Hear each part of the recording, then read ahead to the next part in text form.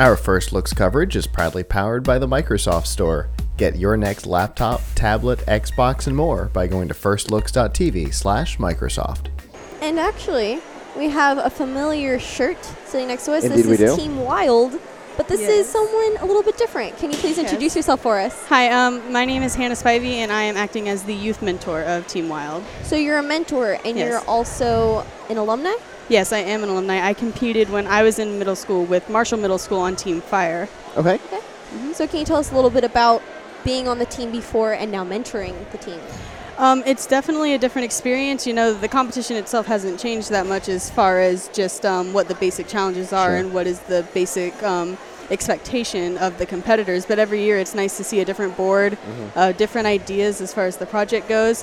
It's very interesting to go from being very much in the middle of the action and having to stress about making personally stress that your actions are out there going, whereas now I have a group of boys that I have to stress that their actions are going to go well, Yeah. which is definitely it's still a little stressful, but it's a different kind of stress. And Sure. they're both good as long as they're not carried away, which, I tried never to let that happen. I don't let it happen here.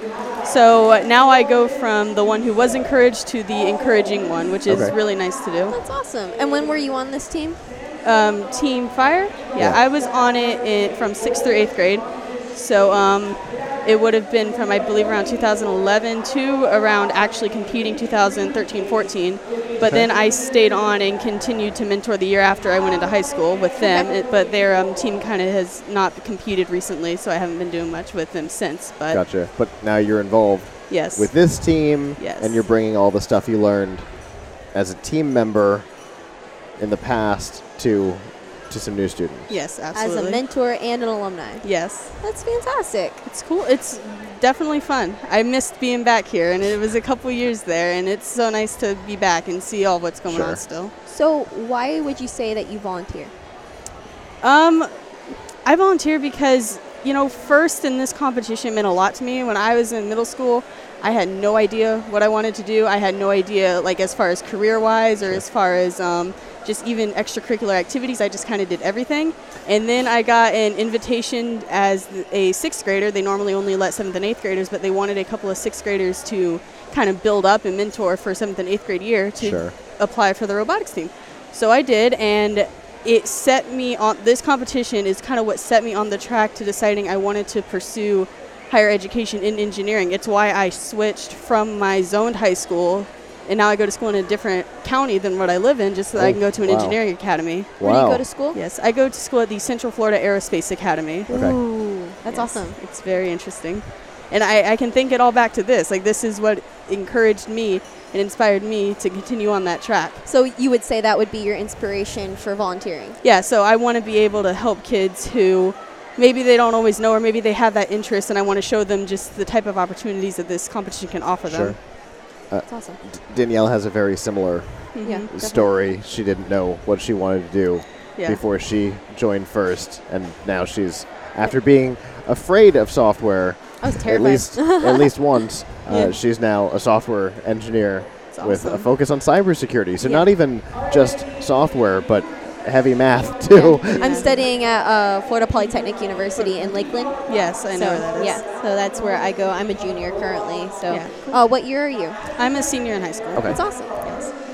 So in your time volunteering, either with the team or if you volunteered at events, what's probably your favorite thing, your favorite moment from volunteering? My favorite thing, I was always a bit more of the robot technical person on the team. So my personal favorite is when I see the boys finally get that mission that's been giving them trouble, and just seeing, because they've been so disappointed about something because they just can't get it to work, and seeing that moment where a kid's face just lights up because it finally works and they finally got it, and all that hard work and effort pays off for them. That's really a nice moment. That just happened for us on our last run. Oh, They did it? got the perfect run that they had been looking for all season. So they were all so happy, and that's just great to see. That's awesome. Yeah. It's great to see that, when the suggestions and the answers to questions all comes together, Oh, and yeah. when they are cheering, they're so excited. Yeah, makes it all worth it. And have you personally been to this competition before? This competition, I have been to other FLL events. This specific one, I don't believe I have. Okay. This is your first time here at this competition? Yes, at this competition it is. I went to, things were structured a little bit differently when I did it. There was a bit of a restructuring. So as far as going through the competition, the levels under this newer structure, this is the first year I've gone through this. Fair enough. Okay. And how do you like it? I love it. I think it really judges the kids based off their merit because, some contests that you do, it's kind of more luck-based, whereas this one I really feel it forces the kids to be well-rounded, and it forces them to consider all aspects of the engineering design process and the teamwork. Which we were talking about earlier. Yeah. So it's a really good way to get them very exposed to multiple types of ideas and multiple types of experiences rather than just, this is a robot competition, focus on your robot table. But no, it really encourages them to broaden their horizons a bit, which I really enjoy about it. Because like First says, it's more than robots. It is more than robots, yes. It's a research project, and it's learning all about the human water cycle and things that water and robots generally don't mix. And so First figured out, First Tech Challenge has wanted a water competition for years. That's not going to happen, but at least they did figure out how to implement it here. How to implement water into the game, and in a really fascinating way. Yeah, it is. It's very interesting. There are a lot of ways that I think that people don't always realize that technology has a place in. So I think something like this is also teaching them in a real-world sense that technology and robotics reaches further than maybe previously thought or expected. So being a mentor, how do you think you prepared these students to get to this point today? It's a lot of just trying to prepare them for any possible situation, really. Like you tell them, okay, if it goes good, that's great, we're set. And if it doesn't go good, that's going to be okay because there are other parts of the competition, there are other parts to think of. I tend to mentor a bit more on the programming build side just because I specialized in that a bit more when I was a competitor. Fair enough. But I definitely do just try to be a very encouraging figure where if they're frustrated with something or if they're not getting it, I just try to either give them a tip. I don't give them the answer. I just try to say, maybe here's a new type of idea you can try, or have you thought about this instead of that? Try exploring this. Try to explore. I want them to get to the conclusion on their own. So sometimes that's hard. Sometimes but you're giving them the tools to get there. Yes, I want to give them tools to get there. It can be very difficult. I have mentored a couple of teams, including a First Tech Challenge team, and it's sometimes very difficult to not say, well, why aren't you doing this? Yeah, it can be. This is better, do it. Have you thought about exploring this kind of sensor? Not go put this sensor on the front of the thing and you'll be good to go. Have you thought about using an infrared sensor? Yeah, or sometimes it's like, hey, there are these black lines on the board. Do you think that there's a way you can incorporate that into the programming or something like that? Just trying to be like, you don't want to say, hey, use the color sensor to sense the black line and use it, but follow the black line to the color sensor. Yes. So definitely hard to balance as far as wanting to still be involved, but you have to realize that it's their competition. They're the ones learning. You're not helping them by just telling them what the answer is. That's awesome. But pointing them in the right direction, yes, that's fine. So that they can follow it themselves to an answer is the thing. Yeah. And that definitely prepared them for today, obviously. Oh yeah, that's how I just try to do it. I just try to see, sometimes I have to cooperate with them because I don't always know what the best solution is, so we have to just talk together as what we all think. They've had ideas that I never thought of, and I've had suggestions that they never thought of. So it's a very give and take type relationship. You have to respect each other and mutually arrive at a consensus of everybody and what everyone feels comfortable with. Sure. I can say, having had interns work for me, that the thing that's interesting about working with inexperienced is that they don't know what things are bad ideas yet. Yeah. And so they come up with ideas that you may have already ruled out as a possibility because it's a bad idea. But it was a bad idea a long time ago.